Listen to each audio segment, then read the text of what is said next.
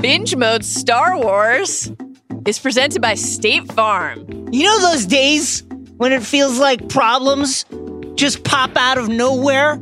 Like when a young Mithril wants to use your vac tube? He's got to evacuate. Hasn't done it since the solstice. The helpful folks at State Farm know all about that. Like a fender bender when you're already late for meeting Grief Karga. Or a thief. A thief who a bounty hunter couldn't get to. Yeah. Breaking into your home, making off with your new flat screen TV. Luckily, there are more than 19,000 agents who are there for you, and they pay inactive credits, not imperial credits. Because when it comes to auto and home insurance, State Farm agents are ready to help. Find an agent today at statefarm.com. Today's show is also brought to you by the Google Assistant. The Google Assistant is ready to help you get more done with just your voice. In the car, at home, and everywhere you take your phone. When you're driving and want to listen to your favorite Ringer podcasts hands-free, just say, "Hey Google, play the latest episode of the Rewatchables podcast."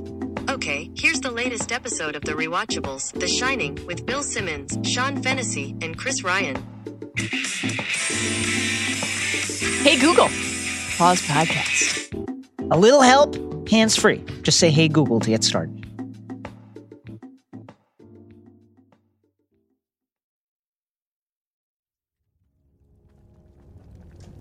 Many have passed through. They seek the same one as you. Binge Mode's adult content? Yes. They died. Do I want to know if Binge Mode also contains spoilers? You do. I can show you to the encampment. And now Binge Mode.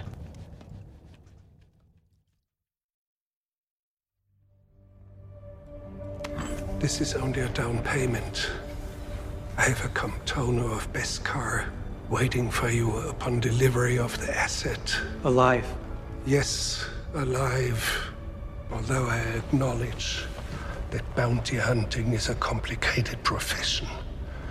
This being the case, proof of termination is also acceptable for a lower fee. That is not what we agreed upon. I'm simply being pragmatic.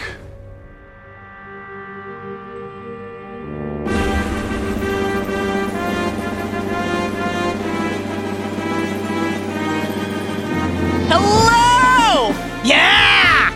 And welcome to Binge Mode Star Wars. Yes. Yes! Proudly a part of the Ringer Podcast Network. I'm Mallory, Rubin, editor-in-chief of TheRinger.com. What a great website! It's great. The best guy of websites. Joining me today, now that he's finished evacuating his thorax, I've been holding it since the solstice, and it's just been building up. it's Ringer Senior Creative and your Jedi Master, Jason Concepcion. Also, I'm molting. But thankfully, I can always evacuate my takes on Binge Mode Star Wars, where we're exploring the wider Star Wars universe, the Skywalker saga films, to the anthology films, to the Mandalorian, plus numerous other facets of a galaxy far, far away, all leading up to the release of Star Wars Episode 9, The Rise of Skywalker, December 20th. Yeah. Please make the journey to the farthest reaches of the galaxy with us by subscribing to this podcast on Apple Podcasts, Stitcher, Spotify, or wherever you get your podcasts. Droids welcome. And please rate and review us. Give us those 5-star ratings. We will send IG 11 after you. He won't miss. He won't miss. And if he does miss, he'll blow himself up. And that's it for you, too. Bye. Please follow us on Twitter and Instagram at binge_mode, a.k.a. the _. And join our Facebook group, which is just for Binge Mode fans, and which is an excellent place to theorize about Itty Baby Yoda. Itty Baby Yoda's true identity. And please head to theringer.com/shop to check out Binge Mode merch.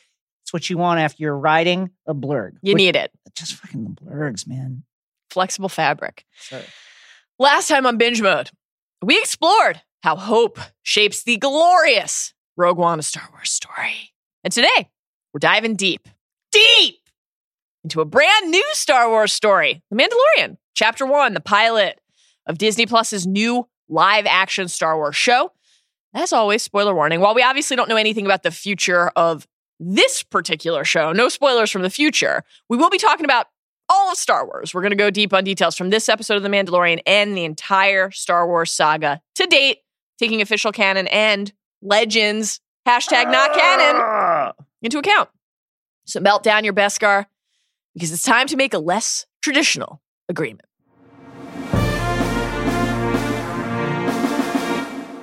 Mal, there is one job. Let's see the puck. No puck.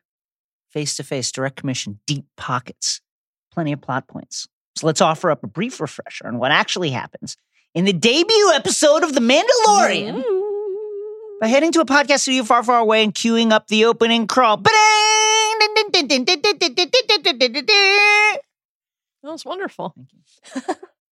A long time ago, in a galaxy far, far away, the Empire has fallen, and a bounty hunter wearing Mandalorian armor has tracked his quarry to a cantina on an icy planet. Inside, some patrons, a couple humans, one speaking Huttese, and a squid-headed Quarren are roughing up a Mythrol.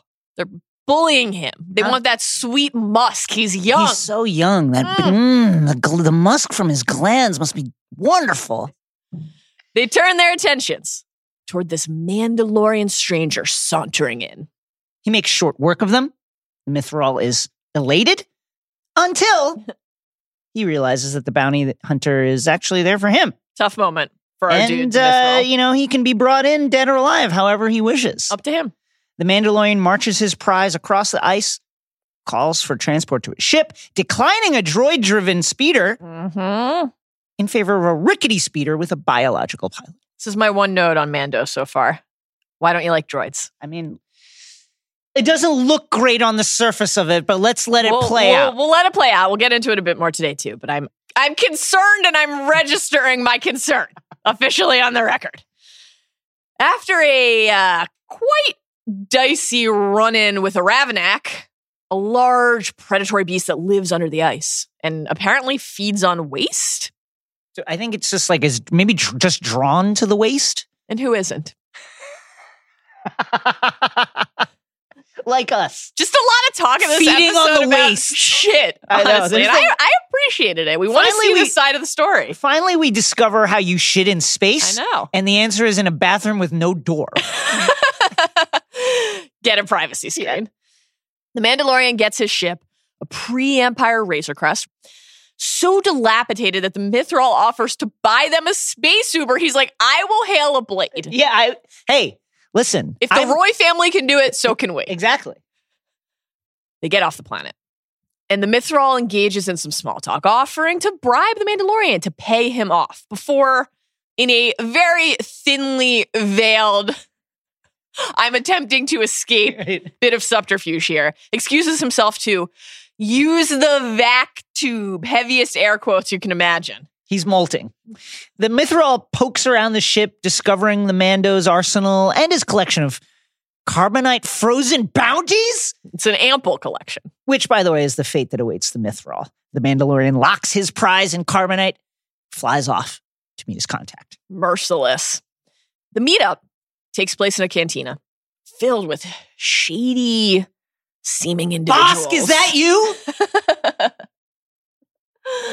The Mandalorian's human contact, Grief Karga, incredible name, attempts to redeem the bounties with Imperial credits, and the Mandalorian rejects these, pointing out that the Empire no longer exists. What are you trying to do, buddy? There are a lot of helpful moments that orient us in time here. The Empire's fallen. This very is well done. After Return of the Jedi, before The Force Awakens, we are in the year 9 ABY, 9 after the Battle of Yavin, 5 years after the Battle of Endor.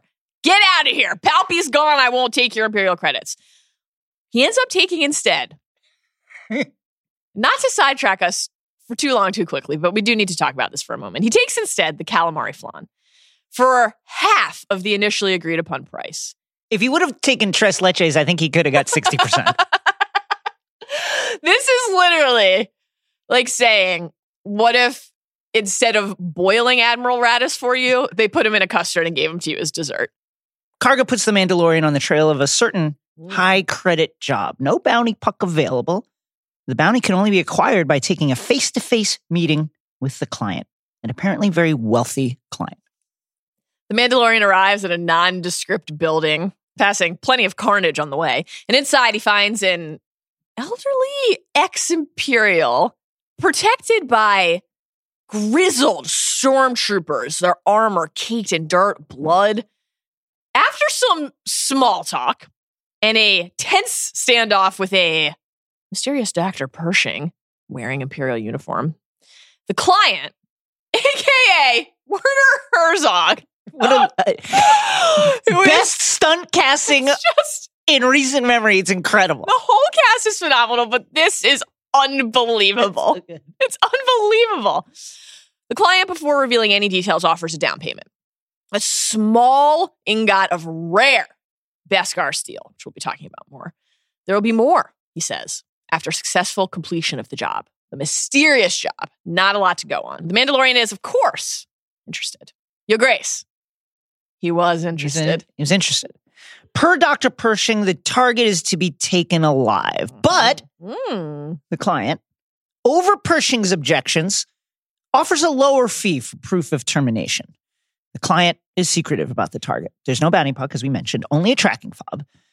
And we know that the target is 50 years old and last known coordinates will be provided. That's all. That should be enough. The Mandalorian takes the job. Real John and Sansa season 7 Winterfell vibes from the client and Dr. Pershing. It's like, get on the same page before you conduct your business in front of other people. The Mandalorian walks across town to a place where Mandalorian refugees gather. He meets with a Mandalorian armorsmith. The armorer hands over his credits and his Beskar. The armorer praises his efforts in supporting the tribe, and she tells him that the metal was gathered in the Great Purge and crafts him a pauldron, shoulder plate, out of the Beskar for his right shoulder, as images from the Mandalorian's violent childhood flash by. The rest of the metal will go to foster Mandalorian foundlings, as the bounty hunter once was. The Mandalorian arrives on the target planet. An Ugnaught named Nick Nolte saves the Mandalorian from a blurg attack. He tells the Mandalorian that others, like him, have come looking for the target, and they all died. But he offers to guide him to the place where the asset is being held. After learning how to ride a blurg, the two set off. The Mandalorian finds himself in a small village in the rocky, barren desert, and it is heavily guarded. Just then, an IG-11 bounty droid who is fucking dope, though much like Val and Saw Gerrera, slightly confused about when you do and don't need to die. We need to update the OS on this IG. Like, it's very utilitarian. It gets the job done, but I think that it's like, let's get him up to like OS 13.2 or whatever it is. He saunters into town and announces his intentions to acquire the asset. A massive, violent firefight breaks out. The Mandalorian and IG-11 team up to take down the guards, and they agree to split the reward. They cut their way into the room where the tracking fob says the asset is being held. And there they find an infant. A very cute 50-year-old infant. A 50-year-old infant. The same species as Yoda. Unbelievable. What a twist. The Mandalorian takes out IG-11 before it can kill the baby. And we're on to episode 2. Boy, are we. Wow! Little peek behind the curtains before we move on. You took a screen grab of the first time we see the little Bubba's face and dropped it into our Slack and said, that feeling when you've been shitting in your diaper for 50 years. It's just a lot. It's just a lot. Just nipples absolutely raw by this time. Oh my God. Feeding this child for 5 fucking decades. Well, we don't know how the child feeds or really anything else about it, which we'll get to. But before we do, put on your diaper, folks, because it's time for the Force. Jason. Yeah! This is gathered in the Great Purge. It is good that it is back in the podcast. And that gets us to this episode's big idea. So let's search our feelings and use the Force. The defining theme of this episode is motivation. Before we talk about what happened in the episode, let's talk about how the episode came to make its way onto our many monitors in the first place. Streaming wars. How about that? In a galaxy right here, right now. Yep. Disney Plus debuted, of course, this week, and The Mandalorian is the marquee show on that particular platform, along with all manner of Disney originals, a collection of Marvel movies, including Endgame, Age of Ultron, the 2 MCU documentaries, and Ant-Man, and I believe a couple others. All the Star Wars films, including Clone Wars, Rebels, etc., and the Disney animated films. It is really quite an offering that I think seeing it all in one place, you're really struck by what a library this is. And I immediately dove into The Mandalorian as soon as I could. Same. And it felt great, folks. It did feel great. It was so fun. Yeah, it was really fun. It was so fun. Ben Lindbergh wrote a great piece on TheRinger.com, a great website, yesterday. And one of the things that he focused on is this idea that the episode drew you in completely. Yeah, it really did. But it drew you in through its mysteries. So, like many of the most compelling introductions to a new Star Wars tale, you have to strike that balance between familiarity, the thing you recognize, the thing you know you want to be near and learn more about, and something that feels totally new and fresh. I don't know the answer to this thing. Are you going to give it to me? And this episode, as Ben wrote about, definitely asked more questions than it provided answers. And this is... Barely gave you names. Barely any character names, including for our titular Mandalorian, who we will be calling Mando. Planet names? Don't Where know. are we? We can guess, but we don't know. The episode doesn't have a name. It's called Chapter 1. The theme stretches across the entire experience. There's this quality of anonymity to it, which on the one hand allows you to explore some of these themes and ideas, and on the other hand just allows you to sort of ease into learning who you are, where you are, why you're there.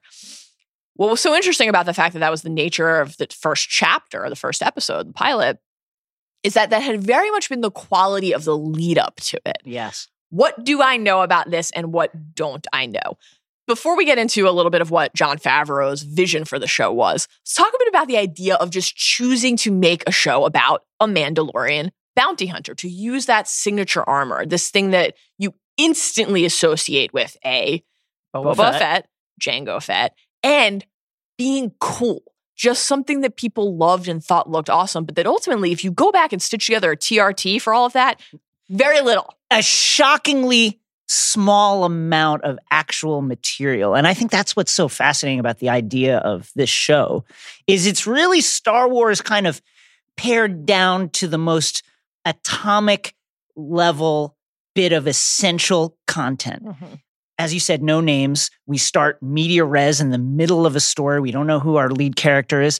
And when you think about the opening of A New Hope, it's very similar in the sense that you're dropped into this battle that we now know is a battle that is basically over. It's a chase after a battle with characters chasing down and trying to keep a hold of plans to something that we don't know what the plans are for, characters pretending to be other characters.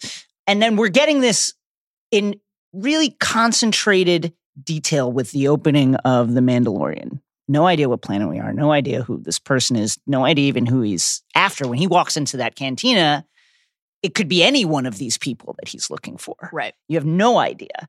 Really, the things that you hold on to are the very broad stroke tropes, the kind of like bone deep cultural understanding of the themes that are involved with a Western, and the kind of deep understanding that we have of Star Wars as a broad universe, and the kind of reflexive instinct that you have when you see the Mandalorian helmet and the armor, but very little else. And those are the things those are really fascinating things to kind of draw you in with.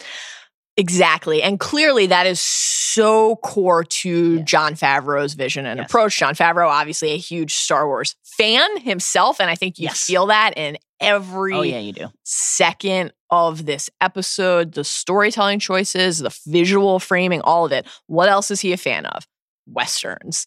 And those Western tropes, those tropes that you just mentioned, are overt. You could argue in some cases too overt. I think the opening showdown at the saloon is maybe like a touch too on the nose in terms of setting the tone. But for my personal taste, after that, from that point forward, I thought it was like pitch perfect for what he was trying to do. those sweeping vistas of places that, like in any great Western, again, give you that dissonance and balance all at once. This sense of a little bit of fear about the unknown and how scary the unknown can be, but also what is the unknown in a Western and in a lot of great storytelling? It's a new frontier. It's something that you get to explore and you get to discover, and this is the person taking you there. And then beyond just that, that man with no name Western idea applied to so many aspects of this story. Well, what do you need to know at first? You need to know that they're gunslingers. Right. You know, Sean Fennessy, our colleague, called it yesterday, justified with blasters. And it does have that element to it, but it also is Unforgiven and so many other things. Space cowboys. And of course, Star Wars is, at its core, a space opera, a gunslinger fight. Jon Favreau wanted to make a story that, while it would always be of a piece with the rest of Star Wars storytelling, felt tonally unique. So he has a quote from an interview with The Hollywood Reporter before the show launched. "I'm trying to evoke the aesthetics of not just the original trilogy, but the first film. Not just the first film, but the first act of the first film. Wow.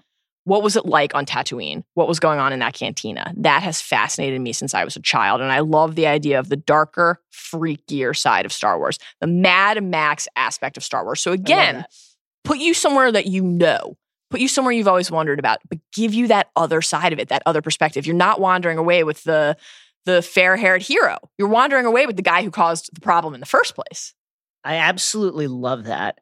And I think, you know, if you're a Star Wars fan, that quote-unquote freakier side, that the cantina vibe, that really is an essential part of what makes it exciting. I remember just like pausing the cantina scene like and being like, oh, what's that? What's that? What's that? What's that?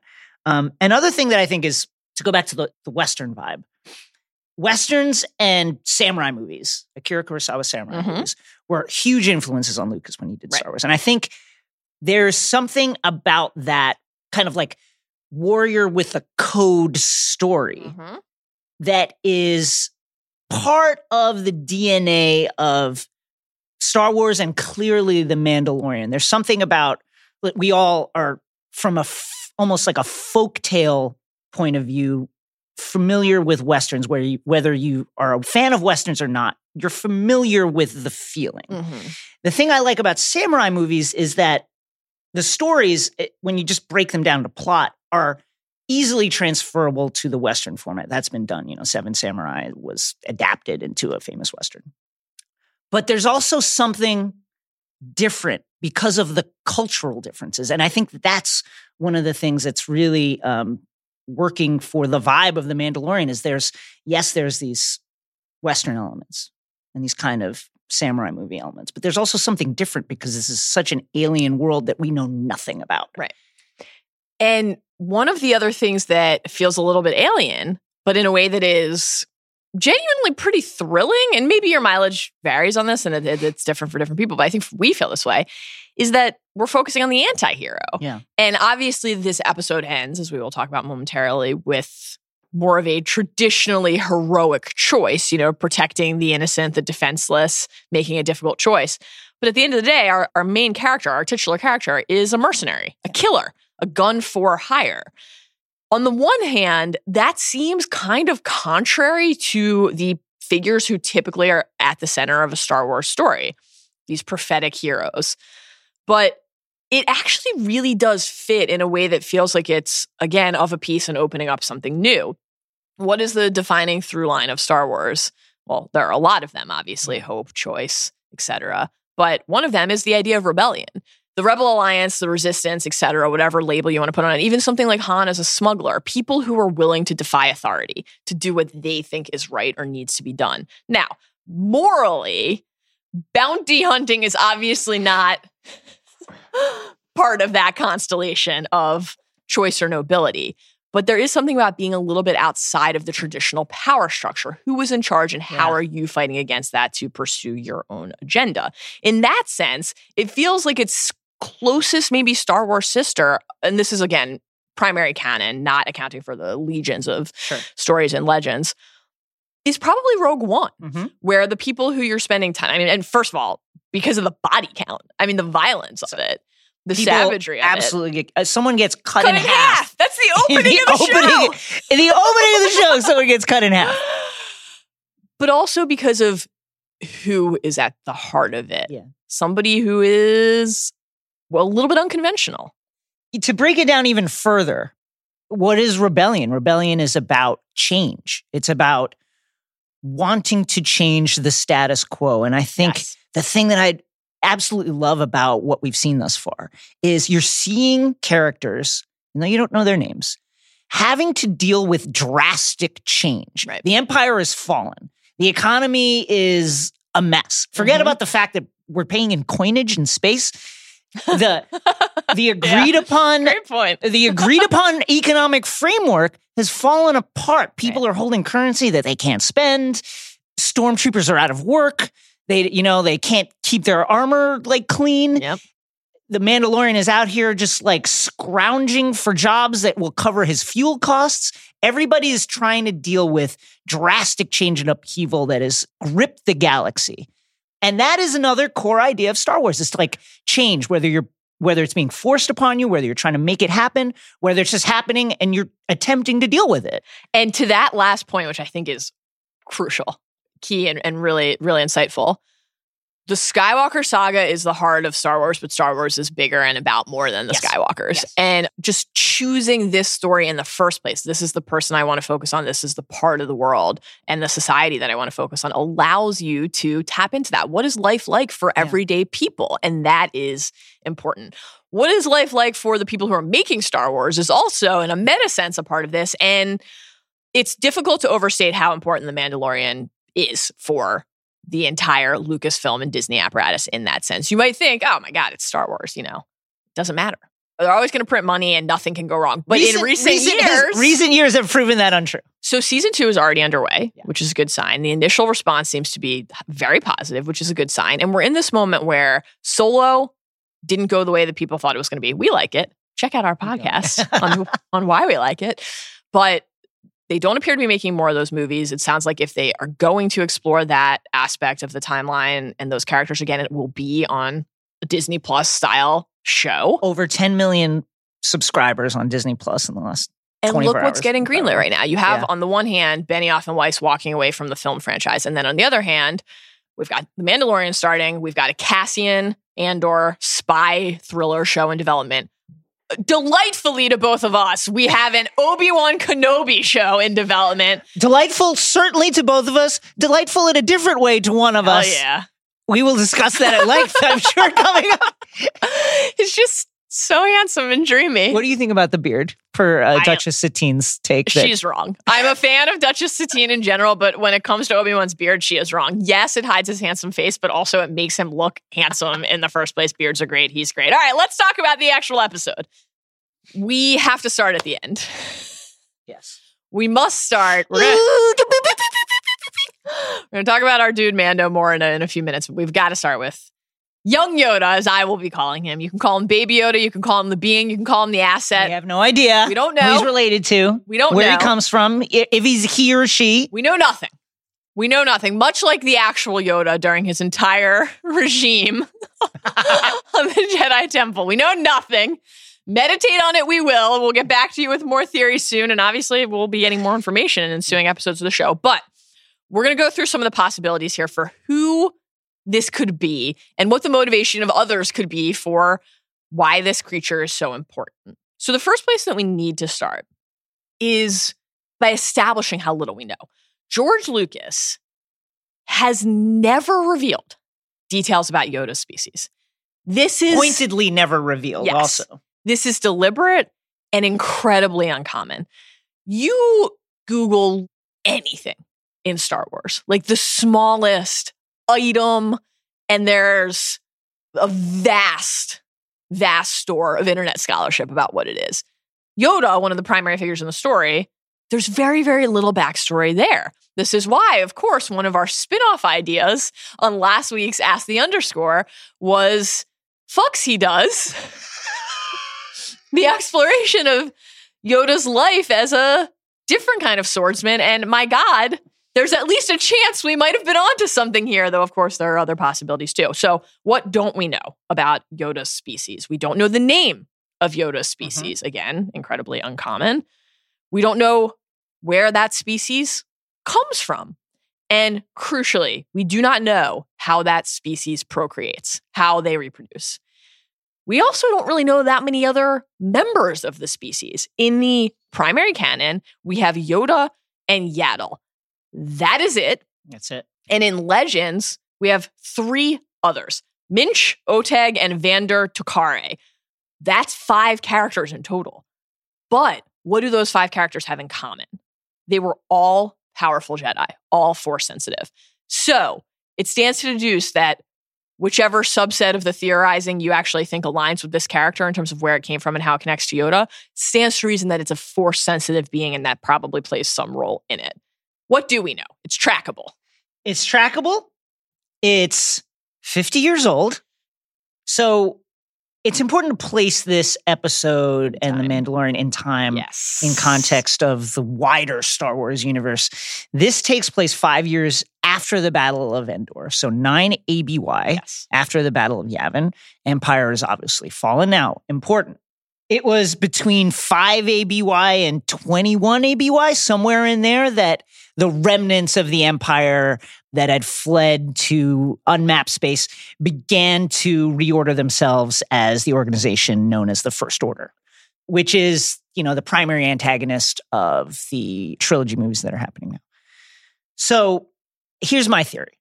The Doctor, Dr. Pershing, would obviously like to take Baby Yoda. We're just going to call him Baby Yoda. Him or her Baby for Yoda. For shorthand. We're not necessarily saying that, but we're going to We're not saying it either. Clearly wants to take Baby Yoda for study. Right. For whatever reason. Maybe they want to build up their cadre of Force sensitives. Like, for whatever reason. Maybe they want to have this creature and train it to be a dark Force user. If indeed these are elements of the First Order that are seeking out this child. And then I'm going to guess that the client, aka Werner Herzog, is ex-military. Clearly the stormtroopers are looking to him for leadership. And, within the Empire and the First Order, there's always been a friction between the Force users and the kind of frontline military types. Whether the Kylos and the Huxes. There's a lot of tension there. That seems to be playing out in this scene too, where Pershing's like, wait a second, I thought we were going to take him alive. And then the client's like, yeah, well, I'm just want to acknowledge the reality of the situation, that there's going to be violence involved in acquiring this asset, and maybe it dies. The other notable thing about the timeline there, in addition to where it kind of puts us on the present-ish end, is the origin point, which means that the being, the asset, is the same age as Anakin Skywalker would be if he were still alive. And that's notable, obviously, just from narrative storytelling perspectives, what was happening when. But think about Anakin's birth and Anakin's youth and the conversations around him. The idea of a chosen one rising who could bring balance to the Force. Qui-Gon's comment specifically about detecting a vergence in the Force. Could this creature be connected to that in any way? And then the biggest question of all, who is it? So there are 3 to 4 primary possibilities. There are various versions and subsets of those possibilities within them. We're going to go one by one here. Number 1, that this is Yoda's child, that this is Yoda's offspring, which... Listen, Yoda's taking a lot of criticism on this podcast. If that is Yoda's child, he's in for a lot more. What a hypocrite this guy is. This would be... I have 2 equally strong reactions to this. On the one hand... Fucks he did. Fucks he did. Fucks he does becomes fucks he did. It would be obviously an incredibly tough look for our guy Yoda if he was out there making Anakin feel bad about forming emotional attachments, letting love into your life, and then he was just out there laying down the stick. With a colleague, no less. Would presume it would be Yaddle. I mean, who else is around? Presume it would be Yaddle. Else around. I mean, a workplace affair, Yoda. With a colleague. So So it would be immensely hypocritical of him. The flip side is... Also, Yaddle potentially having to hide a pregnancy for like 10 years or something, you know, like... Well, right. Time is clearly different for the species. However, the Jedi robes, they are forgiving, you know? Yeah. They are forgiving. It would be humanizing for Yoda. It really would. Like one of the things I know we keep teasing that we're going to talk about Clone Wars at length at some point, and we will, but one of the things that we have both really delighted in as we've watched Clone Wars more is learning about that part of Obi-Wan's past, his romantic inclinations, his relationships. And I do think that when you realize that other people in the Jedi Order just have these very basic human instincts, love, desire, attachment, it makes you understand and relate to them all the more. It's much like Luke's lament in The Last Jedi about how the Jedi are flawed, but we always return to this idea of what if we reposition these flaws as things that were not only okay, but normal and good. So it's all tied up in each other because that can be true. And also you can say that if that were true and it was humanizing, it would make it actually worse that he then couldn't be empathetic toward Anakin. I do think that the idea of this being Yoda's kid, while an incredibly compelling thing to contemplate, does present a little bit of what we'll call the King's Cross Crimes of Grindelwald problem, which is to say that there would be a lot of questions then about established canon that really you'd have to do some gymnastics to make work. You know, when Yoda is back as a Force ghost on Octo talking to Luke in The Last Jedi, you'd have to have some acknowledgement, you'd think, about the impact of this from either of their perspectives, especially given the nature of what's weighing on Luke at that point. Also, again, the math of this isn't like a love child that Yoda had on Dagobah when, you know, he was lifting, credit to Chris Ryan for this joke, lifting his X-Wing and his erection all at the same time. You know, I can still do it. Look at me. This was a prequel baby. Right. So the next possibility, Yoda clone. This is very plausible. I would call this the leading co-leader in the cult house. It's extremely plausible. Maybe not co-leader. Maybe I'll downgrade slightly, but it is plausible. I will say that I need more episode 9 information, considering some of the theories about how Palpatine could be in episode 9. Very plausible. Legends canon, Palpatine makes clones. Period.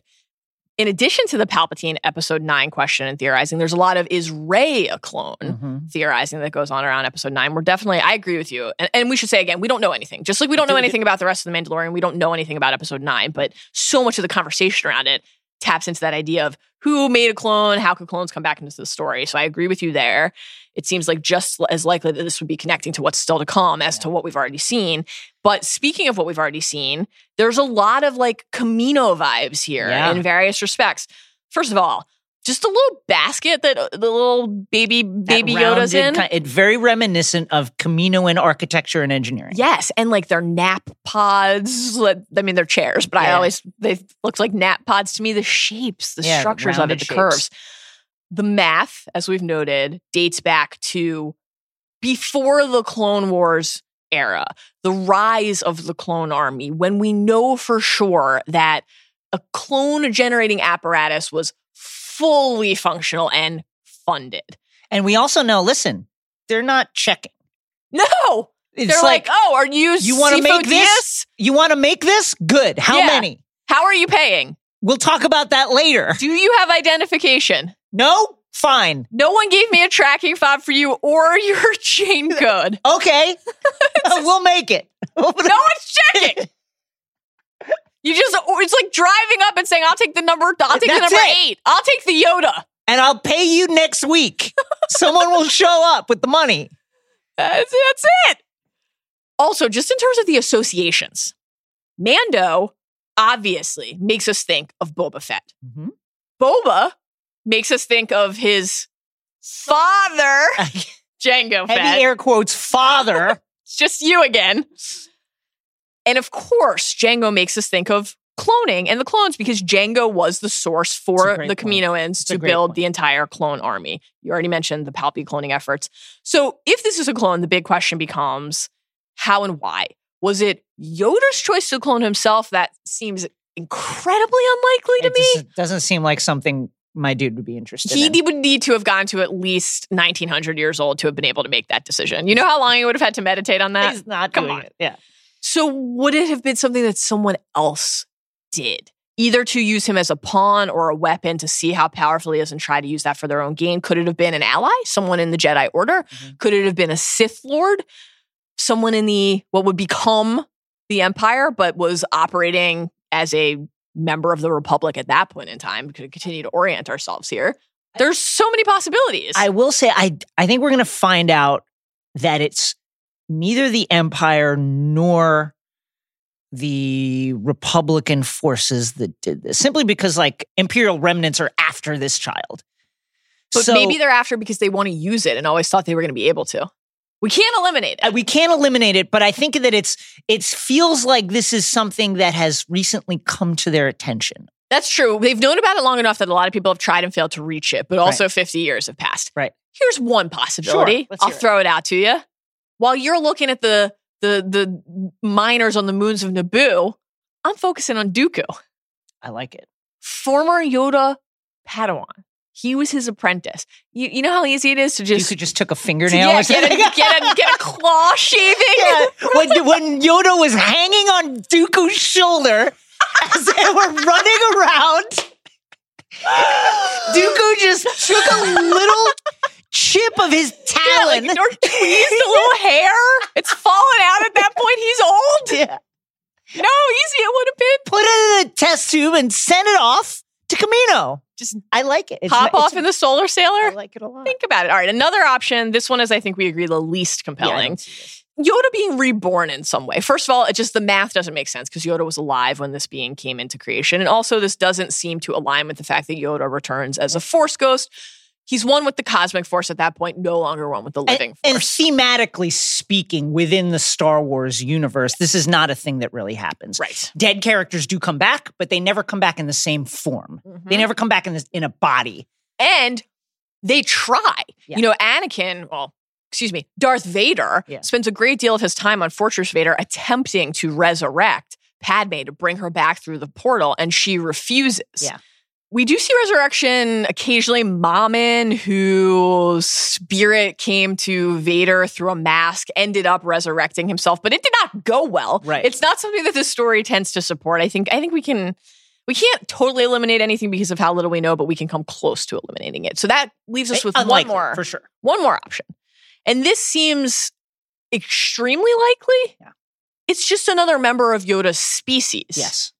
But because of what we said earlier, fucking cute. I mean, just precious. Little baby boy. Like, no baby. Take all my money. Take all my calamari flan for all the merch of little baby Yoda that you're making. I will be getting a cat toy for Halo. I will be getting a plush toy for myself. I'm definitely buying the Funko Pop. Yeah. I don't intend on stopping there, frankly. Maybe a t-shirt. Who knows? So cute. Precious. Because the 5 members of this nameless species that we know of were all powerful Jedi, were all highly, highly skilled and gifted Force users. If this was just a member of the species who was not a spawn of Yoda or a clone of Yoda, it still would be either a potentially very serious threat or a potentially very serious weapon because of that presumed ability just by the nature of who or what it is. And also, it's possible that the client or anyone else could think that it's directly connected to Yoda by more than just the nature of its species. Sure. That doesn't necessarily mean it has to be. Right. Where are you landing? What's your guess right now? I'm going We reserve the right to change our minds. I want it to be Yoda's son just because of what it would do. Me too. What it would mean for the story. I mean, he did! That is a thermal detonator exploding everything we know about Yoda and just reorientating it in a fascinating way. Like, incredible. Yes, Yoda absolutely becomes a unrepentant hypocrite at this point, but I love what that would do to the canon, and I love what that would do to our understanding of him as a character. Yes, you're right. It absolutely grounds him in a much more relatable way. Yes, it does. Is there any chance... It's impossible to answer this, but I'll pose it as a question anyway.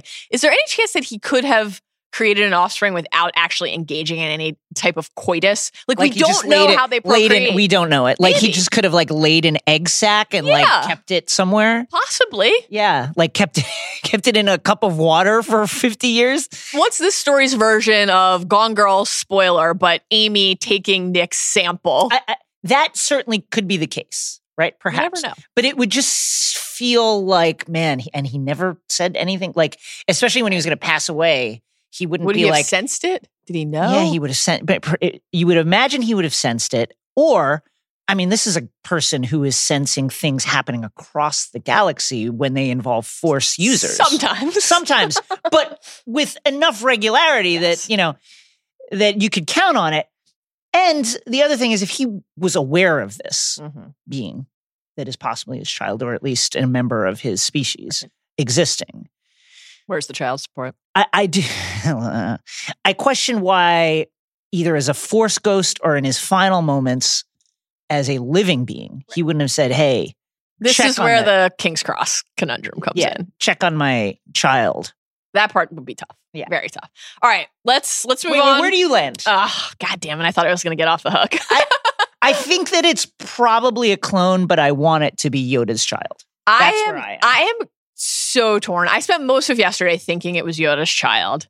I then kind of talked myself out of it and into clone. And then I talked myself out of that and into just a member of the species. But I do think it has to be, it just feels like it has to be directly connected to Yoda. Listen, They certainly want us to think that. Favreau, you don't put that image on the screen without understanding that people will immediately leap to the conclusion that that is Yoda's child. Now, whether you want to kind of disrupt that as a really interesting, you think this, but it's something else, or not, that is clearly what you are meant to think. And then to get back, and we'll move on here in 30 seconds, we promise, Isaac. But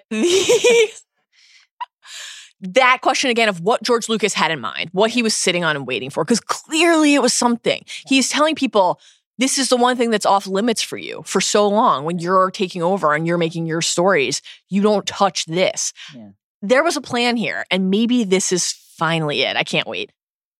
Return we will, after word from our sponsors.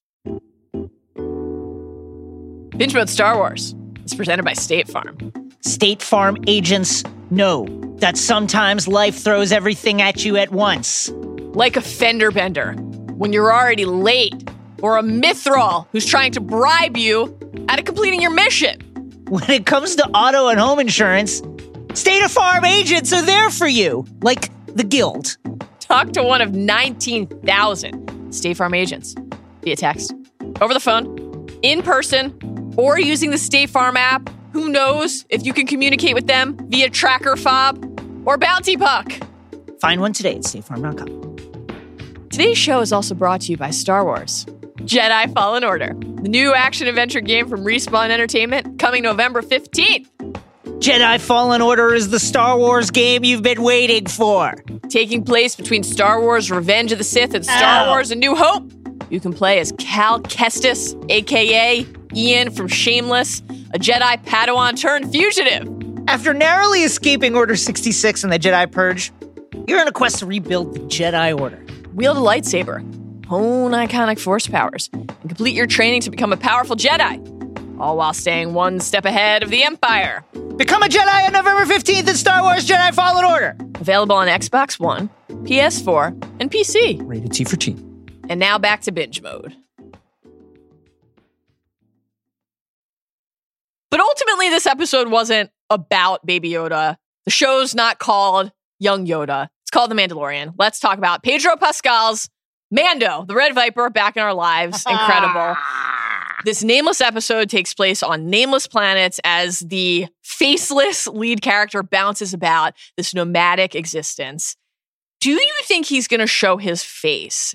And if so, when? Because I think it's really interesting and notable that the episode opened with, there's no opening crawl, right? What did we get? We got flashes of other masked or metallic beings. We get Darth, we get R2, we get Kylo, etc. And obviously, when he's Anakin, we see Anakin's face. And at the very end, we see Darth Vader remove his helmet. But the bulk of the original Darth Vader arc is a man who, by definition, you cannot see or fully understand. Is that what we're going to get here, or do you think he's going to pull it off? We're going to see his face at some point. I think so, too. For various reasons, among them, the fact that in the flashback that we get during the armorer scene, we see the young Mandalorian and his family without their helmets on. Now, when the Clone Wars series goes to Mandalore over the, various times over the 7 seasons, the Mandalorians are not wearing their helmets all the time. Certainly on their world, they're not wearing their helmets. And then when they travel off-world for diplomatic missions and stuff, they're not wearing their helmets unless they're going to do battle. Right. So is it just the warrior class that never takes off their helmet? I think it's notable that in that Mandalorian refugee community, even the children are wearing their helmets in what you would assume is something like a private space that is only for Mandalorians. So, is it just the warrior class? Do you just do that off-world?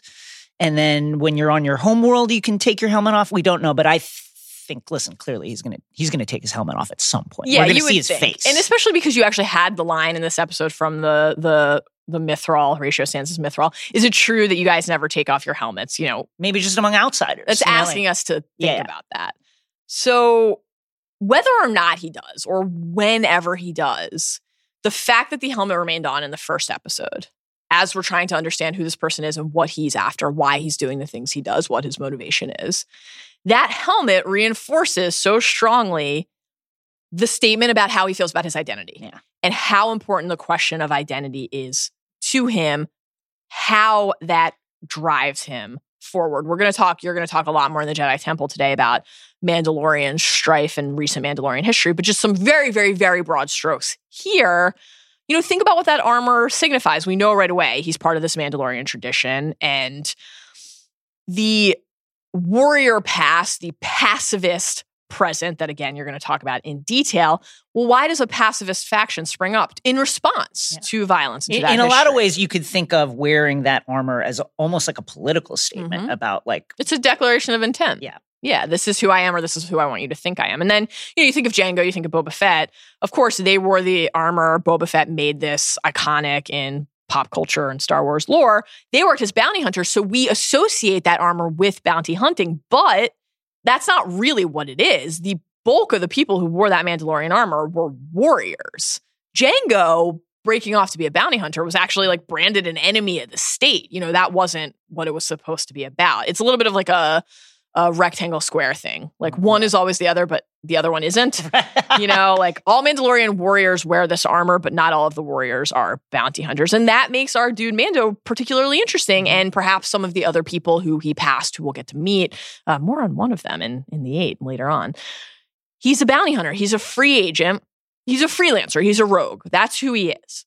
But he's connected to this culture, to these people. There's he a has deeper code there. Roots in history and in an idea. So why is he doing this?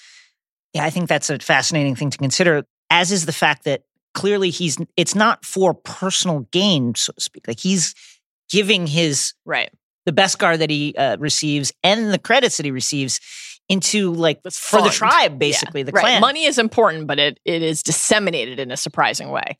Dave Filoni, who directed the pilot and is a EP on the series, told IGN, quote, "This show is dealing with a character that, to me, he's a bounty hunter. He's on the edge of things himself. Where in the movies we deal more with Luke, who's a character coming to his own, but he wants to do the right thing. And when you're dealing with the Jedi, they're obviously trying to uphold what's good in the light side of the Force. I think that's what's unique about Mando, is that he's basically a guy that's just trying to make a living in the galaxy. He's a survivor. And he's just trying to find his way on a day-to-day basis. And I think that leads to very interesting character moments and stories for him that are apart from some things we've seen the Jedi deal with more directly. He comes from a different angle because he's a different type of character than they are.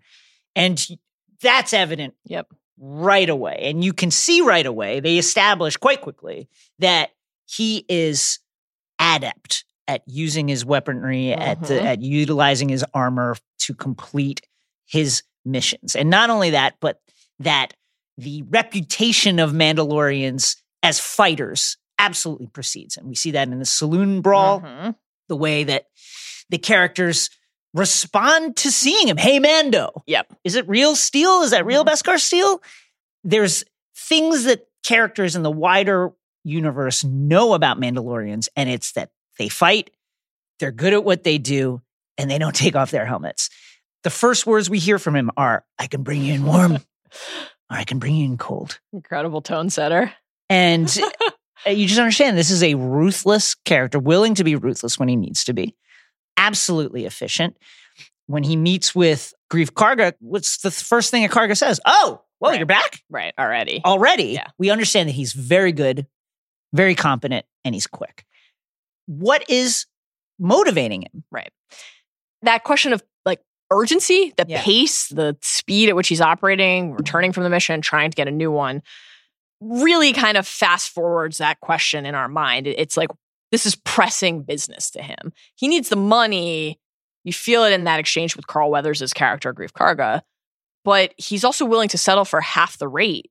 You know, the calamari flan is being offered him at half price compared to the Imperial credits, and he accepts that. So it's not just about some sort of end sum. It's really about getting it now, seems in that scene at least. There's an urgency. Wants it in his hands. And then the way that he immediately transitions to just thirsting after those new commissions. I'll take them all, he says.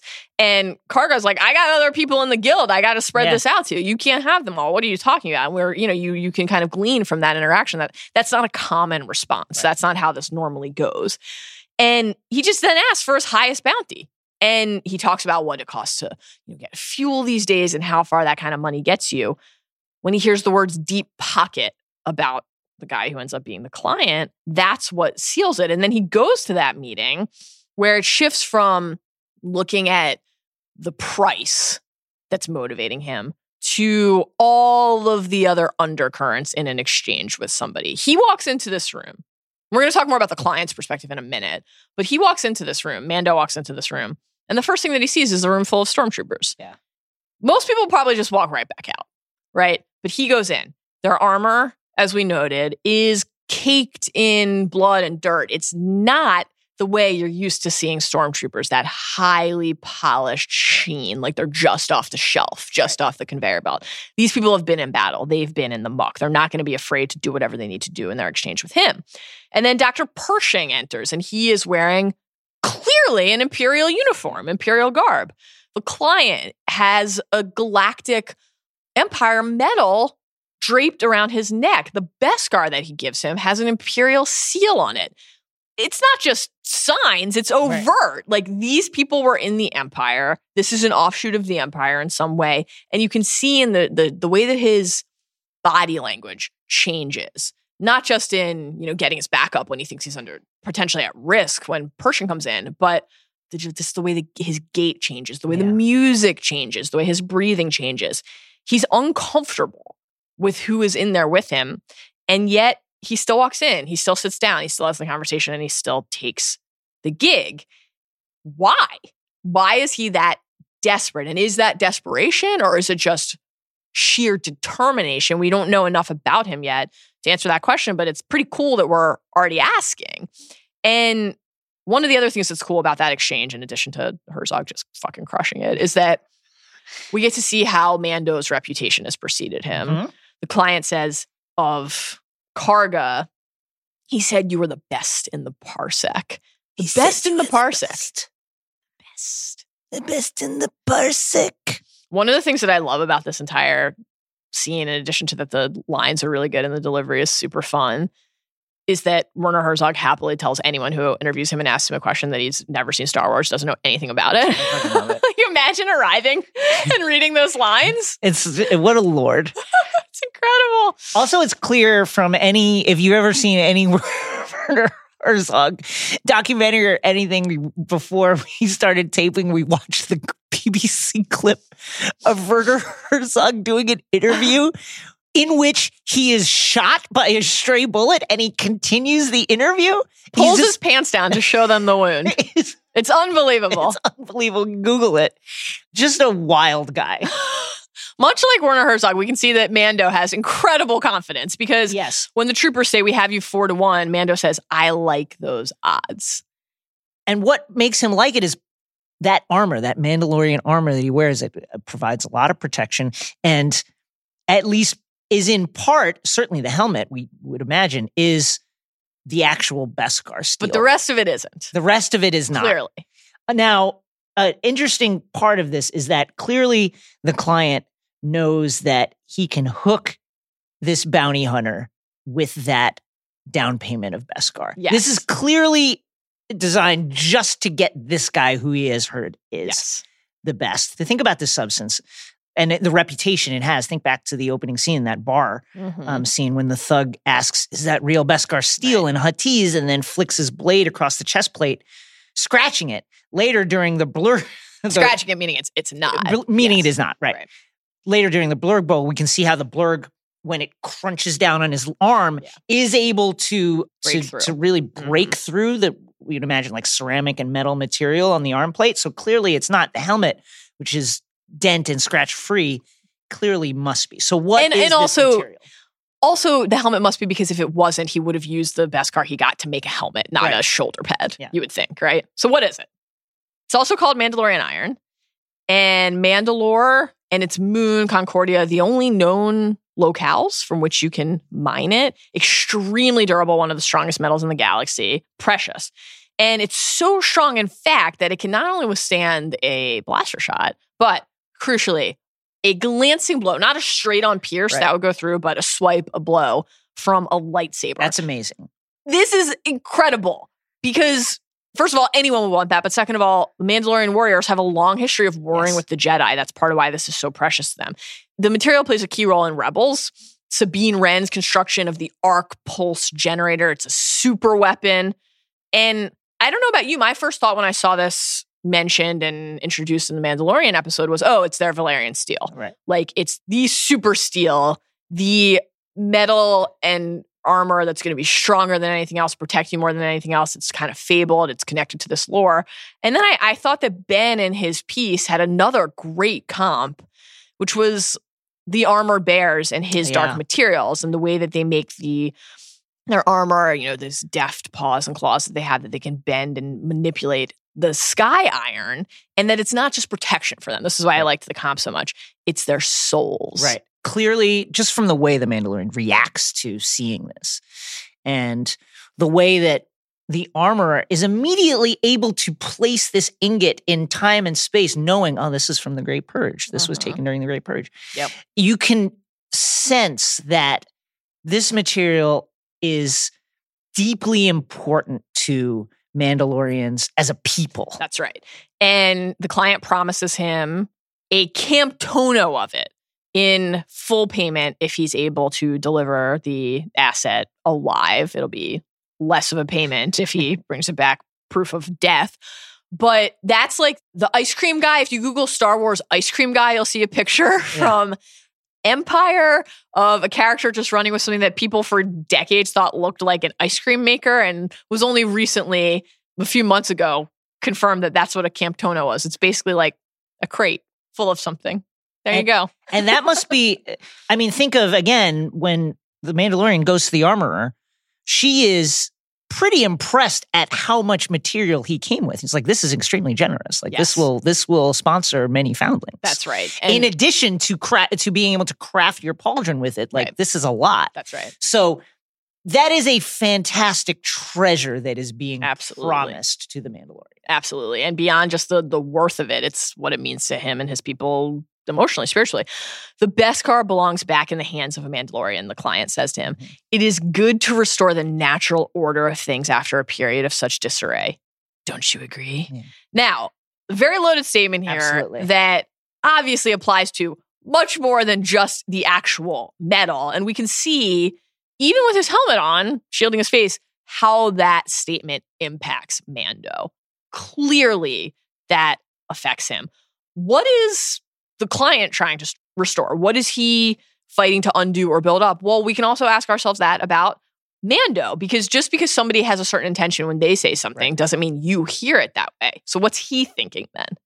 So one other thing with the armorer scene that you already mentioned, when Mando takes the Beskar there and the armorer makes him Pauldron, talks about the Great Purge, is what we see and what we learn about him as that sequence is playing out. Because two key things happen. One, when she's talking about how generous it is, she says the excess will sponsor many foundlings. And he says, that's good to know. I was once a foundling. She says, I know. So this backstory of his is not a secret. This is a key part of his identity, foundational, right? And then we get these flashes of him losing his family as the war is raging around them, explosions, people screaming. They tuck him away somewhere, and his presumably last glimpse of them is them closing the door on him to keep him safe, and then that's it. He's an orphan after that. Was he raised on Mandalore by his family and then orphaned and raised elsewhere?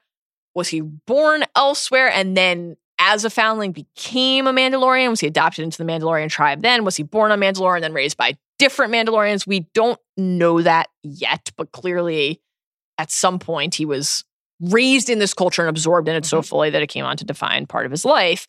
And that insight into his past, that he was an orphan, it clearly gives him all of this empathy for others who are in this situation, this desire to help them and his tribe and his people. You know, we think of this contrast is fascinating because we think of bounty hunters, again, as these rogues, these unilateral agents, people who are acting decisively and specifically for their own gain and their own ends. But he's in a guild, okay, willing to work with other people or other beings, as we see with IG-11 later, and also clearly working for the good of his fellow, not only foundlings, but fellow Mandalorians. The show is called The Mandalorian for a reason. It's not called The Bounty Hunter. Yeah. You know, we're meant to be thinking about how his ties to that culture drives him and fuels his purpose. And then we get to the asset hunt, where we learn even more about him.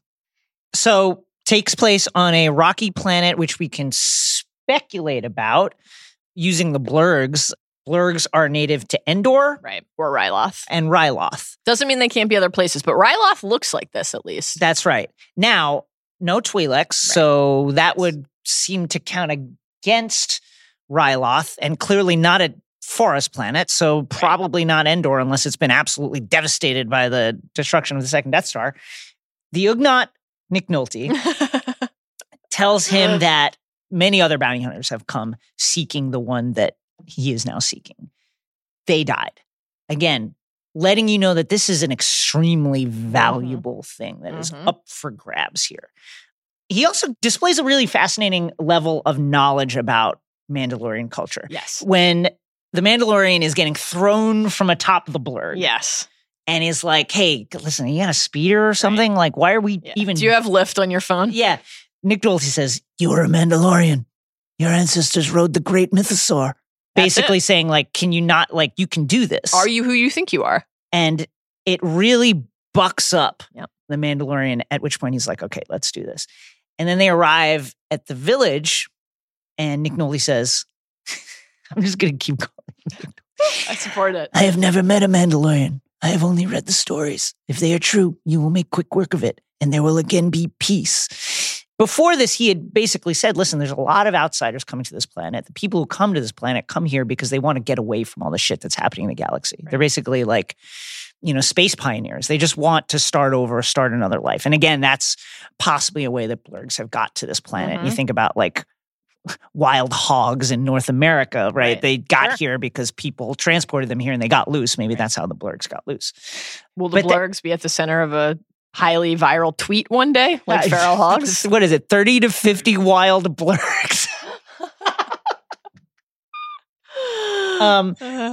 But an interesting insight into like the way people live in the galaxy now, and the effects of these years of upheaval have had on various people who are just trying to make their way in the galaxy. And then he sees the IG-11. IG-11, dope as fuck.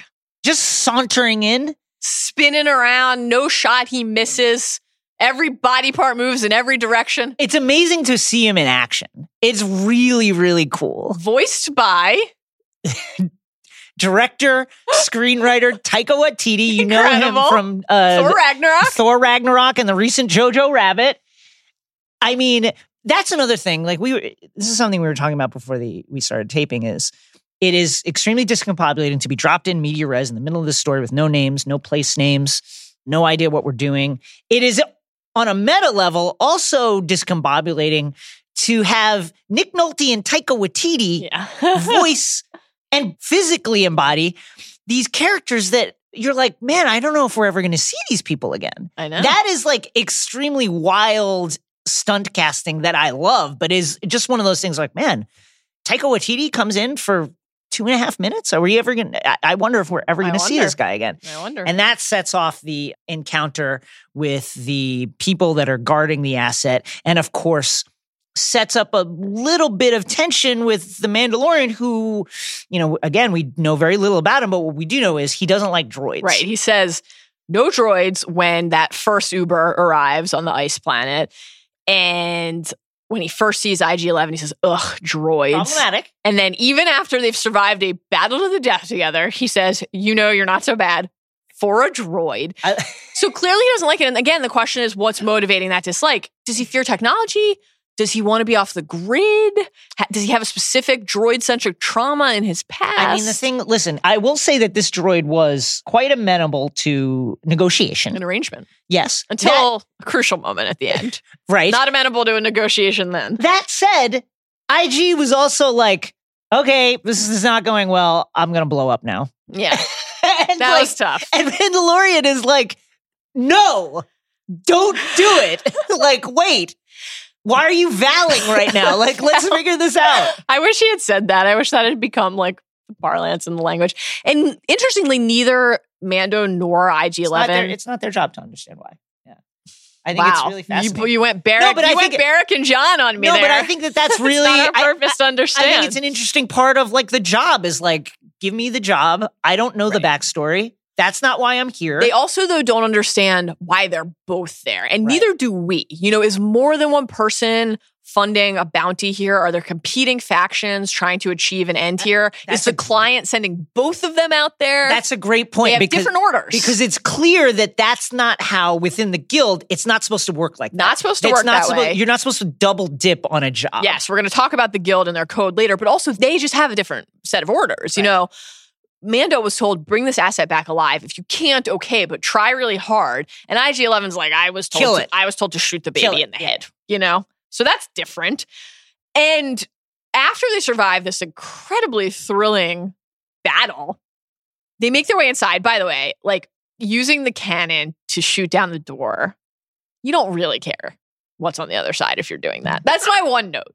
We see the shots coming through on the other side. Here's my other note. You're very lucky Baby Yoda was in a cocoon. Here's my other note. Slight aside. Love the episode. Yeah. Jon Favreau and everyone. I can't wait to see more. What was the stone pillar made of? Right. Yeah.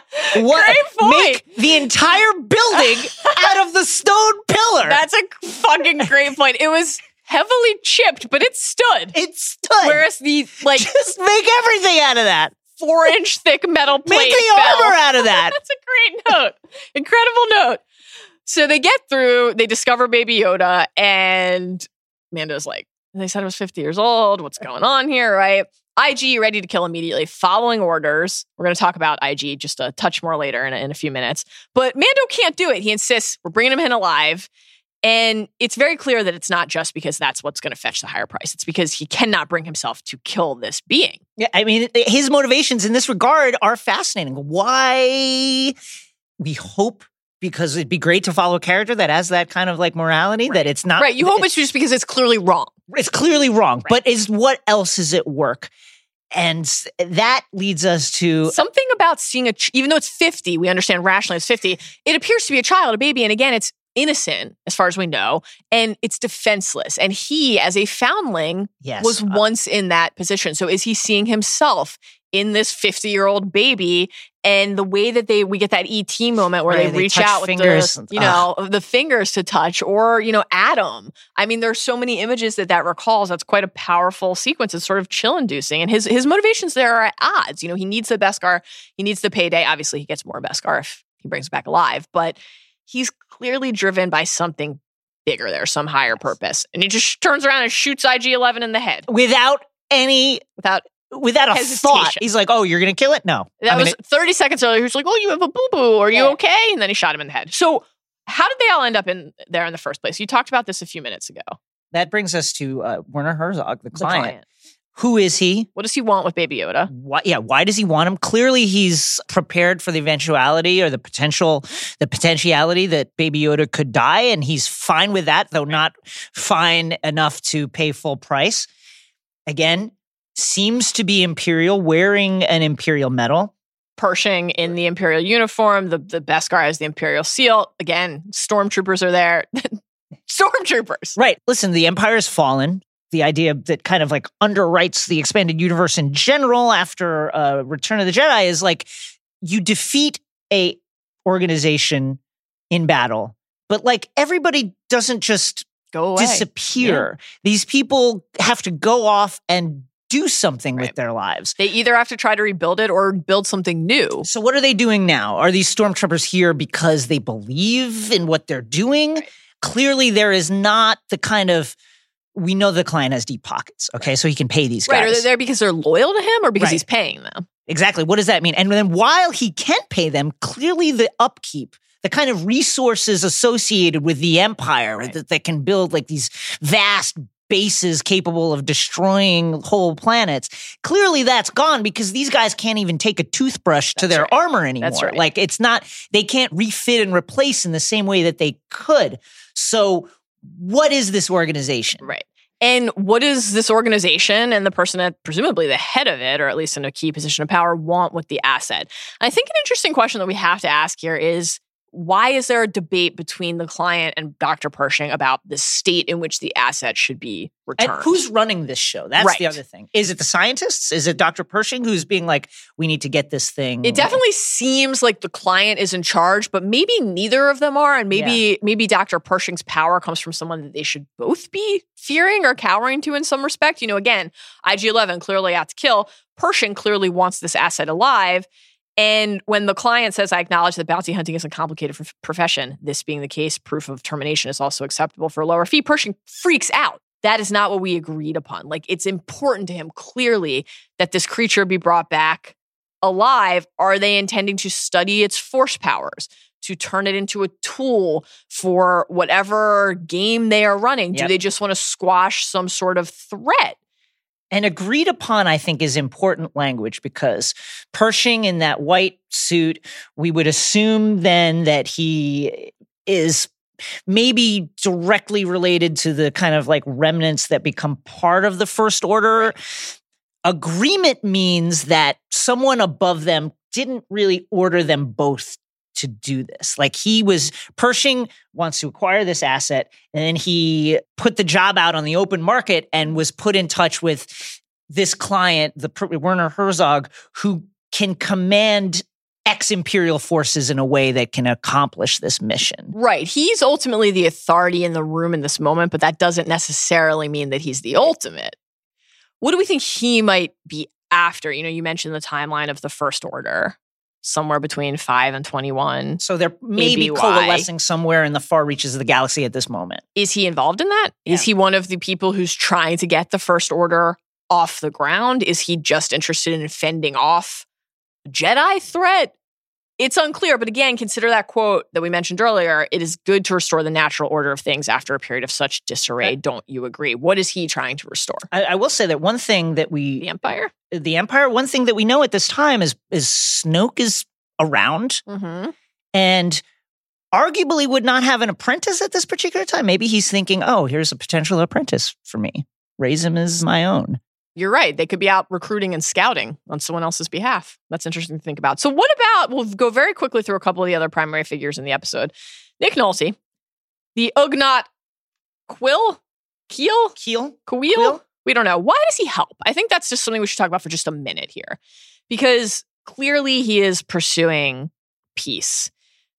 In the Clone Wars episodes that you're going to talk about in a few minutes in the Jedi Temple, Satine and Obi-Wan have this kind of ever-present tension about really what the nature of peace is and how peace and violence can possibly coexist. You know, can you be a protector of the peace if you're perpetrating violent acts? And if you're leading somebody to slaughter a defenseless creature, but you're doing it in the pursuit of peace, where do you fall on this moral spectrum exactly? And he has what's so interesting, and again, an episode that sparks so many questions, we kind of understand that he just has total clarity. Total clarity. He knows exactly what I have spoken. Every sentence ends with I have spoken, right? There is something so definitive about that. Broaching no argument. It's not a negotiation. He wants everyone to get out of his backyard so he can golf freely and enjoy the afternoon sun. They do not belong here. Those that live here come to seek peace. There will be no peace until they're gone. Again, reminiscent of someone like Satine pursuing peace above all. It's or also reminiscent of, like, listen, the Western themes, stuff like Unforgiven, where characters who have done things throughout the galaxy, maybe immoral things, kind of go to the frontier to just be a farmer and reinvent their lives. And that's what they're trying to do now. It made me think of another earlier Clone Wars plot, too, from season 1, the Lurmen, these beings who live, they carve out seed pods and live there in homes, and they just want to be left alone. They don't want the war to come to their doorstep, to the point that even when it does, they're not all willing to engage with just the reality of life in the galaxy because they're so determined to pursue peace above all. And then you have like a contrasting figure like IG-11, who very much in the IG-88 mold, the bounty hunter introduced in Empire Strikes Back, who we've talked about before on our droid character study, decided, self-actualized and said, I want to be a hunter. This is what I want to do. I want to kill. And we don't know enough about IG-11. It doesn't seem that IG-11 has that level of agency, given I was sent to kill this target, and also I'm going to blow myself up because it's not going well, following that's protocol. Right. Manufacturer's protocol states that I cannot be captured. Why is IG-11 so content to die? I think it speaks to the level of sentience that we would expect from a different level of sentience separating droids from biological creatures.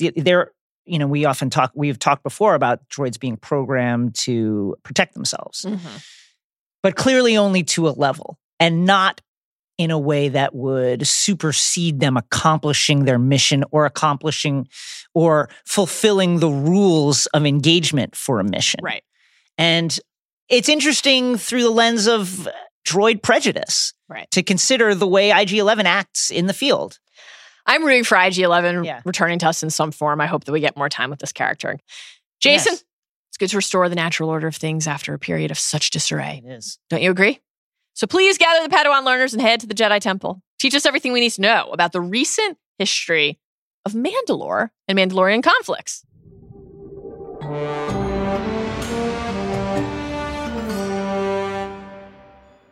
Most of what we know about Mandalorian and its people come from the Clone Wars series, which has some interesting ties to the Mandalorian series, which we will talk about a bit more in the 8.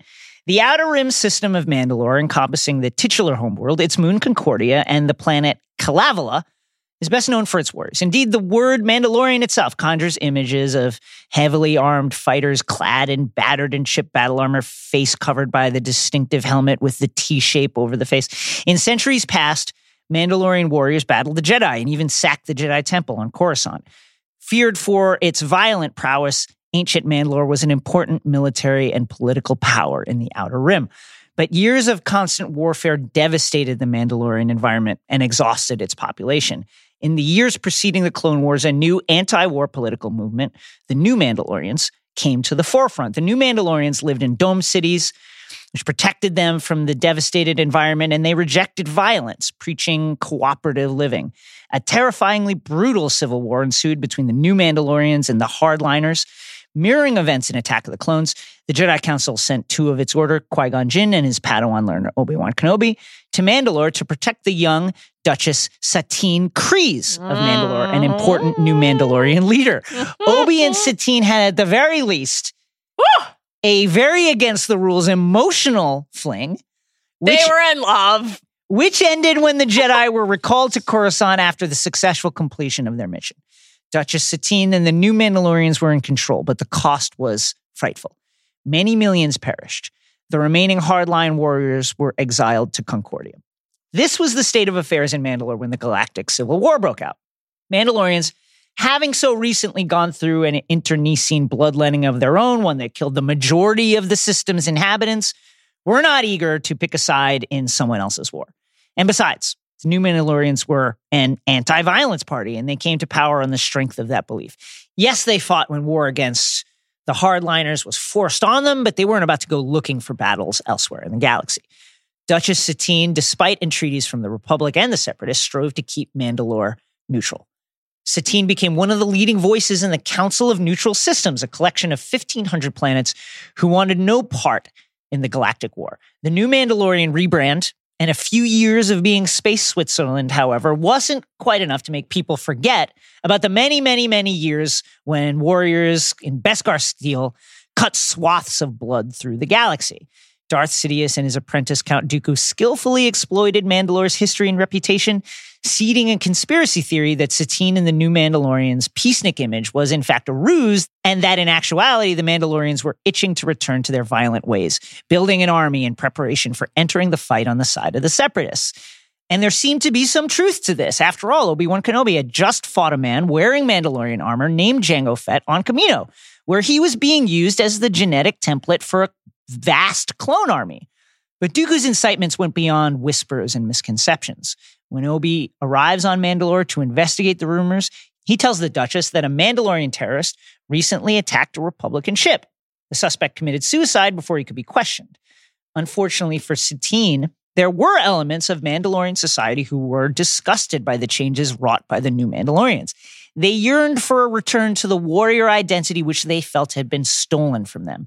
Some, a bitter few, the hardcore remnants of fighters exiled to Concordia at the end of the Civil War wanted to do something about it. They wanted regime change. And they formed the terrorist organization Death Watch. Great name. Incredible name. Death Watch were perhaps the most eager of the pawns in Sidious and Dooku's grand game. In return for carrying out bombings and other attacks meant to destabilize the new Mandalorian government, Dooku promised that when the time came, he would support Death Watch in taking over the system. Obi-Wan and the Duchess eventually discovered that Death Watch's leader is the governor of Concordia pre-Vizsla, a descendant of Tare Vizsla, an ancient ruler of Mandalore and the first Mandalorian to join the Jedi Council.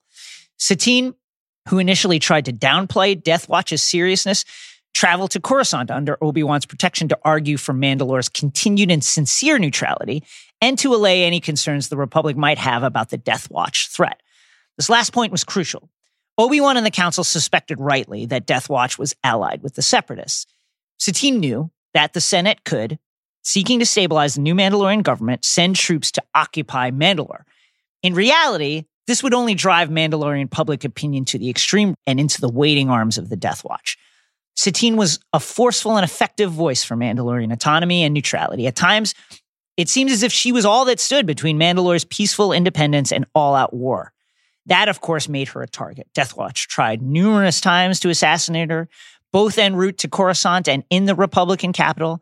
While these attempts failed, they also alarmed the Senate due to Death Watch's links to the Separatists. A ploy to use a hologram video of the deputy minister of Mandalore edited so it appeared he was asking for the Republic to occupy the system was also thwarted. Eventually, Vizsla, realizing that Dooku's promise to aid Death Watch in taking over would never actually materialize, broke with the Sith. During this time, Mandalore was seen as being stable enough to host a historic peace conference, the first attempt at a negotiated settlement to the Galactic Civil War. Of course, that wouldn't last. Death Watch, now an avowed enemy of the Republic, the Separatists, and the new Mandalorian government, allied with the only people that would have them, Darth Maul and his brother Savage. Maul, for reasons of his own, but to the benefit of the Death Watch, then organized an army of criminals comprised of the major galactic crime families. Maul's Shadow Collective was the precursor to the criminal group now known as Crimson Dawn. Shadow Collective infiltrated the Mandalorian capital, sowing chaos and violence. Satine's forces were paralyzed by the simultaneous attacks, and the population grew restive. Fear gripped the capital. Then Vizsla and the Death Watch emerged, presenting themselves as Mandalore's saviors, double-crossing Maul and Savage in the process. They overthrew and imprisoned Satine. Vizsla installed himself as the new prime minister, but was soon killed in single combat by Maul for his betrayal. Maul, believing that Death Watch would, according to Mandalorian custom, be duty-bound to follow him as their new leader, sought to consolidate his gains. And some did follow him, but many did not, on the grounds that, hey, Mandalorian custom should pertain to Mandalorians only. And Darth Maul, of course, was a Dathomirian, therefore shouldn't apply. In a move reminiscent of Dryden Voss and Crimson Dawn, Maul then took control of Mandalore, using Prime Minister Almec, who had been imprisoned for a black market scheme involving toxic tea, as his figurehead. Duchess Satine, with the help of loyalists and the Death Watch members who refused to join Maul, escaped. She was quickly recaptured, but not before sending a message to the Jedi Council and her old flame Obi-Wan. Knowing the Council would not send aid to a neutral world, Obi-Wan traveled to Mandalore to rescue the Duchess alone. This attempt was thwarted. The pair were brought before Maul, who then brutally tortured and executed Satine in front of Obi-Wan with her last breath. This is devastating. She professed her love to Obi-Wan. With her died any hope for Mandalorian peace. Soon after, a full-fledged civil war broke out on Mandalore. Obi-Wan, freed by Bo-Katan Kryze, Satine's sister and leader of the Death Watch splinter group who refused to follow Maul, informs the Senate of Maul's Mandalorian coup. And there the story ends. Now, at 2016 Star Wars Celebration Europe, Clone Wars producer and now Mandalorian director Dave Filoni revealed that one of the stories he had planned for the series before it was canceled in 2013 was the Republic's siege of Mandalore. That would have taken us to about 28 years before the events shown in The Mandalorian, and perhaps Season 7 coming Season to 7 Disney of the Clone Wars on Disney Plus Plus will give us more. Clone Wars is fucking great. I can't wait. That was awesome. Woo! Mal, those that live here come to seek peace. There will be no peace until there are nuggets. Let's roll like BB-8 through 8 of our favorite insights and observations from this episode, lightning round style. I'll go first. Number 1, the Razor Crest. Folks, we have a new Star Wars ship. It's junky, but I like it. The captured Mythrol both knocks and attempts to belatedly praise Mando's ship. And while we haven't seen a ton of it yet, and while it clearly doesn't offer any luxuries, certainly when compared to pleasure yachts, I tend to gravitate to, like the First Light, it's clear that the Razor Crest has some personality. Some of that spunk comes from the gunship, a class of vessel often deployed for military troop transport, being so old. The since repurposed vessel entered the fray before the rise of Palpatine's empire, patrolling local territories according to the Star Wars databank. Razor Crest was, wonderfully, built by Lucasfilm as a practical effect model rather than as a digital creation. The strength shows. The ship withstood the Ravenak's fierce grasp, and despite its lack of flash, it's clearly utilitarian, full of essentials for a bounty hunter's lonely life in space. We got a quick look at the armory, which seemed well-stocked, and the carbonite chamber, which seemed highly effective. And amazingly, we got a glimpse of something else tucked into the nooks and crannies, which brings us delightfully, metaphorically, to number 2. Number 2, refreshers. It is all too rare that Star Wars provides insight into hygiene. And as with our dear friend Harry, who we still cannot confirm with certainty bathed outside of his one dip into the prefect's tub and goblet of fire, we don't know much in primary canon about how our space pals cleanse their bodies or evacuate them. It was therefore a sincere delight to see the captured Mythrol talk, even as a farce, about his need to use the vac tube, aka the toilet inside of the bathroom, aka the refresher. While the word refresher in Legends canon can refer to what we Earthlings would call a toilet, it also stands in for bathroom, restroom in general. Sonics are the substitute for showers, cleansing one's person without water, but rather these ultrasonic pulses that vibrate the muck away. Incredible. Santa streams are baths and showers, and effluvial rinsers are, we actually don't know, and maybe it's better not to find out. Perhaps they're sinks, maybe bidets. Who can say? On and on the list goes. In the book Choose Your Destiny, a Finn and Poe adventure, Finn explains that there were north of 1,800 refreshers on a First Order Star Destroyer, so we know that the bad guys are well-stocked. And we've occasionally seen our heroes, including Han and Rey, separately, to be clear, around refreshers too. And now we can all experience them for ourselves because the bathrooms at Disney's Galaxy's Edge theme park are called refreshers. Wonderful. So don't worry.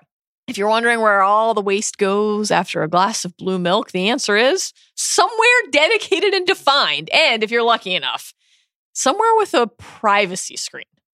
Not on the Razor Crest, as we saw. No. Perhaps we found the biggest difference here after all of our discussion between a lightsaber and a wand. With the former, you can't vanish your shit, but you also don't need to. Number 3, blurgs. These buttes first appeared in primary canon in Liberty on Ryloth, the 21st episode of Clone Wars Season 1, and in Ewoks, The Battle for Endor in Legends canon. And in Chapter 1, we met 3 more. First on the offensive, then cruelly battered and zapped, and then touchingly bonded with Harry and Buckby style and ridden across the treacherous terrain. Blurgs are non-sentient beings, and as the ferocity on display when they attack Mando showed, are capable of displaying rising tempers and then chewing through whatever's in their way. When they're not carrying cargo or gnawing through trees, they're living the life of herbivores, though that doesn't mean they never show an interest in meat. In fact, the females, as we heard in Chapter 1, eat the men after mating. Yeah. Delicious. Despite only having 2 legs, blurgs are exceptionally fast, faster than your riding machines, as Taboon said to Stock in Clone Wars. And they're sure-footed, bopping about with precision and care, earning the nickname Three-Toe in Legends Tales. Number 4. Guys, was Boba Fett in this episode? Now, that might seem like a very strange question to ask, given that we watched him, we thought, die in Return of the Jedi. Much of the initial chatter following the announcement that The Mandalorian would be a series hinged on whether Boba, who of course made the Mandalorian armor so iconic during the original trilogy, would be the titular character despite falling into that Sarlacc pit in Jedi and presumably being digested like Klieg inside of Shmi, as Jason once famously said, over the course of 1,000 years. But Favreau and Filoni have both denied that Boba was going to be the Mandalorian, and our lead is clearly another guy, right? Flashing back to his foundling youth, not his time with Dad, Jango on Camino, etc. Different color armor on and on the list goes. But that doesn't mean that Boba's not on the show, or that he died in the Dune Sea on Tatooine, because Boba survives, definitively survives in Legends canon. And fans have long wondered if Boba, who was recently the subject of a planned and then canceled anthology film, could have survived in the primary canon too, using his jetpack to escape from the Sarlacc. In this episode, as Mando walks into the Mandalorian clubhouse lair, a character who looks remarkably like Boba Fett is visible briefly to the right of the screen. The signature red and green armor, right down to the matching dents in his helmet. 18.5-minute mark. Take a look, brighten your screen. Looks like Boba might be in the story after all. Number 5, speaking of Boba and bounty hunters. What's up with the Bounty Hunter Guild, guys? No word on whether the members of this regulatory body ever meet up at the Continental, but there is a real John Wick feel to everything. Guild members get guild jobs, but they also must abide by the guild's unwritten bounty hunters code, which, among other edicts, prohibits stealing a fellow guild member's bounty once it's been assigned or killing a peer. Hunters are also called by this creed to come to each other's aid in moments of need, as we saw here with Mando and IG-11. A guild master leads the unit, and in 9ABY, that may be Carl Weathers' Grief Karga, though we don't know for sure. One of the only named characters in the show so far. In Legends, double-digit houses make up the heart of the guild, and each of those clusters has an area of specialization, from hunting murderers to hunting Jedi. The guild dates back thousands of years and stems from a classic bit of galactic politicking. The Jedi long ago complained to the Senate about the number of deaths the bounty hunters were causing, and the Senate's solution was hilariously, let them figure it out, ordering that the bounty hunters forge bodies to police themselves. What could go wrong? It's amazing that none of that lasted and that everyone wasn't okay. Number 6, some of the many, many, many Easter eggs to Star Wars past in this episode that we haven't already talked about. Gunk droids, aka the trash can looking fellas, first seen in A New Hope. And of course, Carbonite, in which Boba Fett froze Han Solo when Empire Strikes Back in order to transport him to Jabba's palace. Not always a tool of the enemy, though. In Clone Wars, Anakin, Obi-Wan, Ahsoka, and their clones use Carbonite on themselves as part of a stealth mission. Undoubtedly, you spotted the Kowokian monkey lizard, perhaps kin to our dear Salacious Crumb. I felt, for one moment, I felt bad. One of them is roasting on a spit, and the other is watching in horror, though he also... Making him watch is tough. He does have a little bit of that Night's Watch never knew Bannon could smell so good kind of energy as he's watching his kin burn. Speaking of the Jabba adjacent, the legions that Mando and IG-11 gun down certainly appear to include Niktos, who serve Jabba in Return of the Jedi. So could... as our colleague Ben Lindbergh posed on TheRinger.com, could this potentially point to a connection between young Yoda and the Hutt Syndicate in some way? Interesting to think about. Outer Rim, might be. Maybe so. And how about Mando's gun, which certainly appears to be an Ambon phase pulse blaster, as Gizmodo noted last October when Jon Favreau first posted an image of this weapon from the set on his own Instagram. That appears to be the pulse gun that we see Boba Fett holding in the infamous Star Wars Holiday Special. But that's not all on the holiday special front. Chapter 1 also gave us a mention of Life Day, the Wookiee holiday centered on their tree of life. Number 7, before Jon Favreau made The Mandalorian, he played a Mandalorian. That's right. Specifically, Pre-Vizsla, the Death Watch leader who I mentioned earlier. Fav's voiced Vizsla in the Clone Wars, which he worked on with current Mando EP and sometimes director Dave Filoni, who said, quote, he's the one guy that, in this whole Mandalorian world, is the defender of the historic Mandalorian past. He's the one character who knows what the Mandalorians were and what they should be, and wants to get them back to that reality. He's a great character, and I think that he'll become a favorite of many fans. It's almost eerie to read that now, knowing that Favreau will go on to spearhead a project about the Mandalorian people. But the T-shaped helmet has a special place in his heart for some time. At Star Wars Celebration, as he and Filoni shared a story of meeting at Skywalker Ranch long ago, then syncing up pre-Vizsla, Fav said that Mandalorians, quote, were my favorite characters. I mean, if you're going to play anything, indeed. Indeed. Number 8. One of the many positive reactions to this episode stemmed from the music that accompanied our protagonist's journey to reach the asset, and shouts to the wonderful Isaac Lee for his assistance with this item. To score The Mandalorian, Favreau tapped none other than Oscar and Grammy-winning composer Ludwig Göransson. 35-year-old Swede, best known for his work as Childish Gambino's producer and many other endeavors in the hip-hop world. Also highly respected as a film score composer. Screen credits include Community, Fruitvale Station, New Girl, Creed 1 and 2, Black Panther, for which he won an Oscar and a Grammy, and the upcoming Christopher Nolan film, Tenet. Now, according to Göransson, the unique sonic texture that we hear in this episode is very much intentional. In a recent interview with the LA Times, he explained, quote, the way I approached it was to try something completely different. The loneliness of a single solo flute. The bass recorder became the sound of The Mandalorian. That's how I started. I wanted the core soul to be organic. And then I wanted to add a tech sound to it. And I also wanted to add on a cinematic orchestra, which makes it feel like Star Wars. To achieve this, he said in a New York Times profile earlier this week that he, quote, locked himself in his studio for a month and then went into, quote, an almost meditative state. Meditate on it, he did, in other words. The result, a dystopian soundscape that resembles Favreau's vision of, quote, a lonesome rider and a samurai inspiration. Jason? Yes. Unless I'm mistaken, you are, as of yet, empty-handed. Correct. But today's winner isn't. Every episode, we're going to honor the character who rallied the troops, advanced the cause in some way. And today, the winner of our Medal of Bravery is...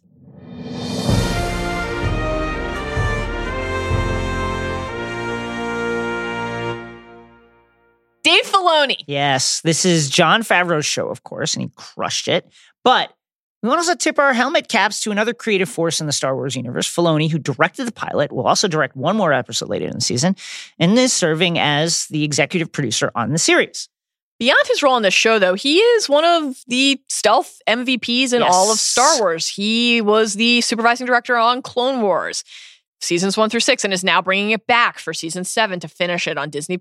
He was the executive producer of Star Wars Rebels, the creator of Star Wars Resistance. In other words, he is as responsible for Star Wars television content as anyone. Amazing. He's been creating Star Wars stories for more than a decade, and crucially, has helped to invent cherished characters who exist outside of the cinematic experience. There is a great profile on Filoni on Vanity Fair right now from Anthony Bresnikan, if you're interested in learning more about Filoni, about his standing in the Star Wars franchise. They call him the chosen one, the, quote, carrier of the creator's knowledge. That's from the Vanity Fair piece, because Filoni was handpicked by George Lucas to help expand Star Wars into television series. And it really shows. Yes. Is Filoni's closeness to Lucas and trust of Lucasfilm how we finally got another Yoda creature in the Star Wars story? Maybe. Maybe. Dave Filoni, come on, binge mode. Come on, binge Come mode. on! All right, friends, we're going to wrap while we're still young and the musk still sweet. Oh, delicious. That's the advice we got from Isaac Lee and Zach Graham, our indispensable producer and researcher. We hope you had as much fun as we did today, that you're as excited as we are to hop back into the speeder. Droids are welcome. Continue to explore the galaxy with us, and that you'll join us again next time. Until then, remember, podcasts age differently.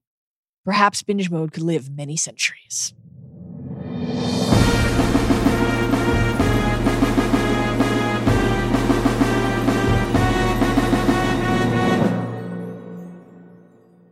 Those are Imperial credits. They still spend. Maybe you haven't noticed, but the Empire doesn't exist anymore. Okay, I've got calamari flan, but it's got to be half. What else? I've got taco burrito, also half. What else? I've got eggplant tomato, also cookie. I've got tres leches. Well, let's see. I've got pork fried rice. I've got egg roll spring roll, 50% with egg roll spring roll.